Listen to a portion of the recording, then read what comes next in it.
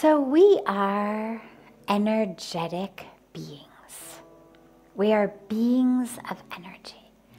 You may think that you're really solid, but that's just because your eyes aren't as powerful as an electron microscope.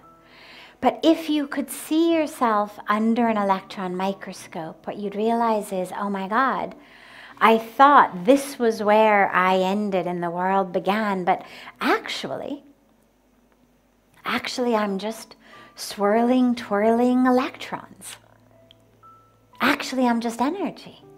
Actually, the swirling, twirling electrons of that which we're going to call my skin, my bones where I end, and the whirling, swirling electrons in the air around me intermingle. There isn't really a fine line anywhere where you could say, this is where I end and the world begins. They're connected, they're swirling and twirling and intermingling. And we feel it energetically. When we talk about vibrational energy, there's some people you're with and it just feels right. Some situations you're in that just feel right. And some that don't. We feel things energetically, we know that. Ever feel like you just know what someone is thinking next to you? You know someone is watching you even though they're behind you and you turn around and there they are staring at you? We feel it energetically. We now know also that there are machines that can read your brain scan, read your brain waves without even touching the skull. My beloved, dearest friend, Dr. Bruce Lipton, talks about this brilliantly and beautifully, about the machines that read your brain without even touching your skull. It used to be that if you wanted a brain scan, they would hook you all up to all kinds of machinery.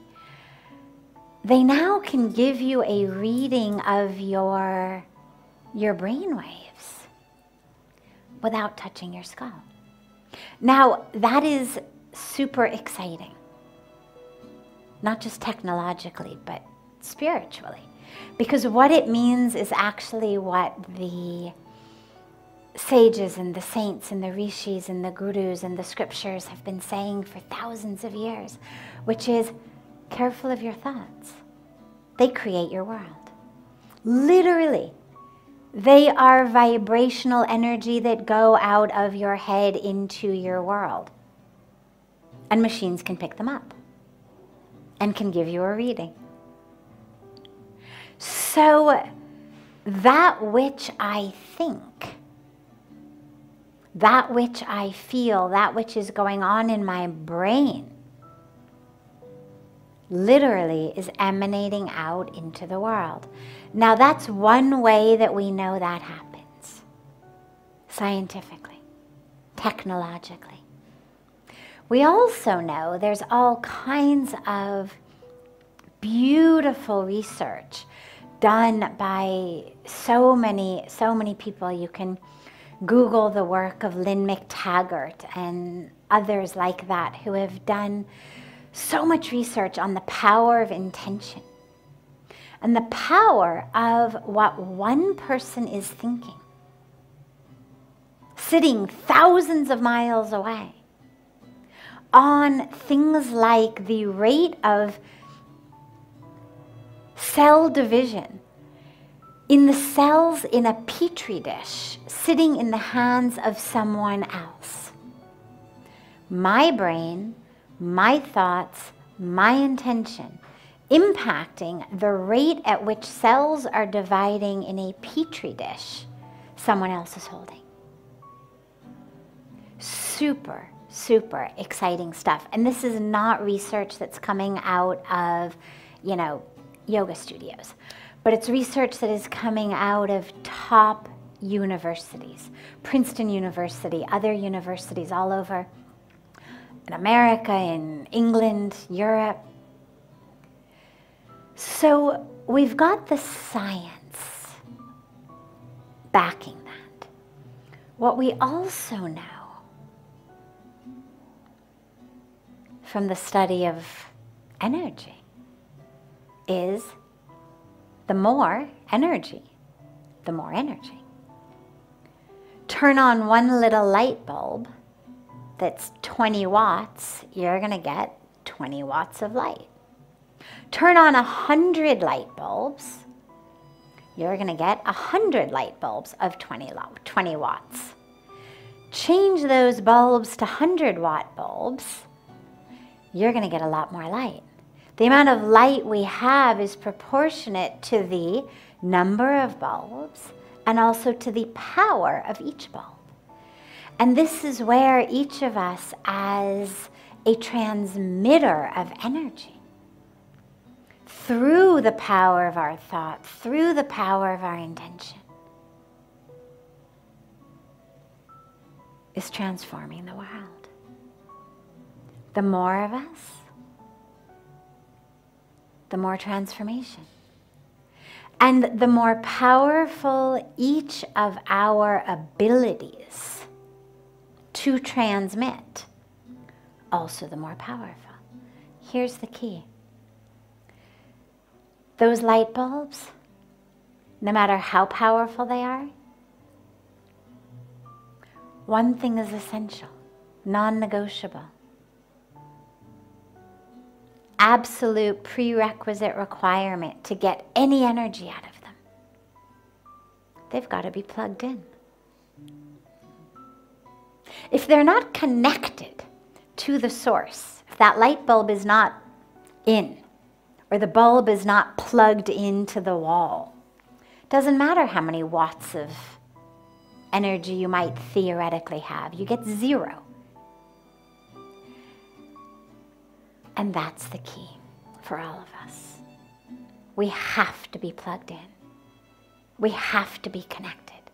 It's not about developing my power in a vacuum or in isolation, or as though somehow it's just all about me in this separation. It's about me as an instrument of transmission of divine energy and power.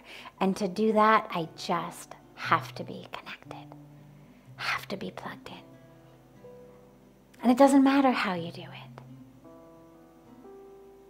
Think about how many different light sockets, how many electrical sockets each of your homes have.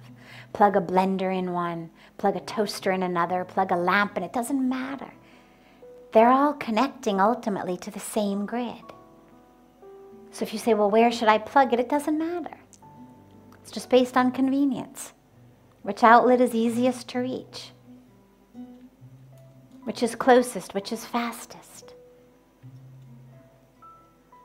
Choose whatever way works for you to connect. To connect to the divine. It could be through a religious practice, through a specific name of the divine, a form of the divine.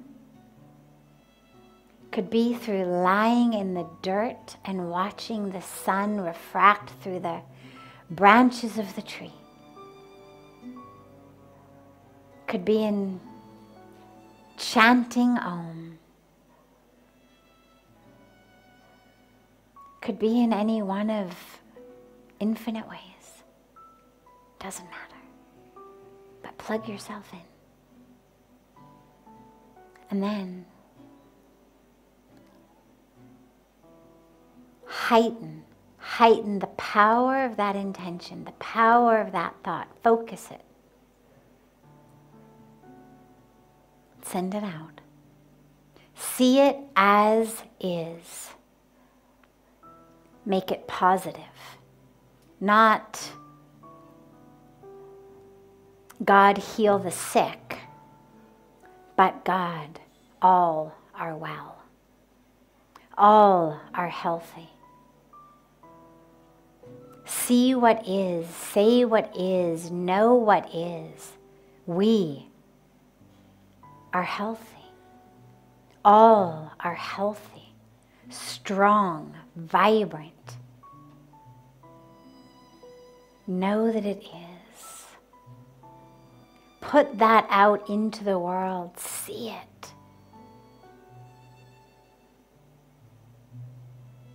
Together, we can make it happen. But that intention isn't enough. It has to then be followed with action. So the intention is brilliant and powerful and transformative, and not enough. It has to also be followed with action. So we have the thought, the intention, the meditation, and we act to bring that to fruition. And if we all do that, or if even a whole bunch of us do that, we can really be the change.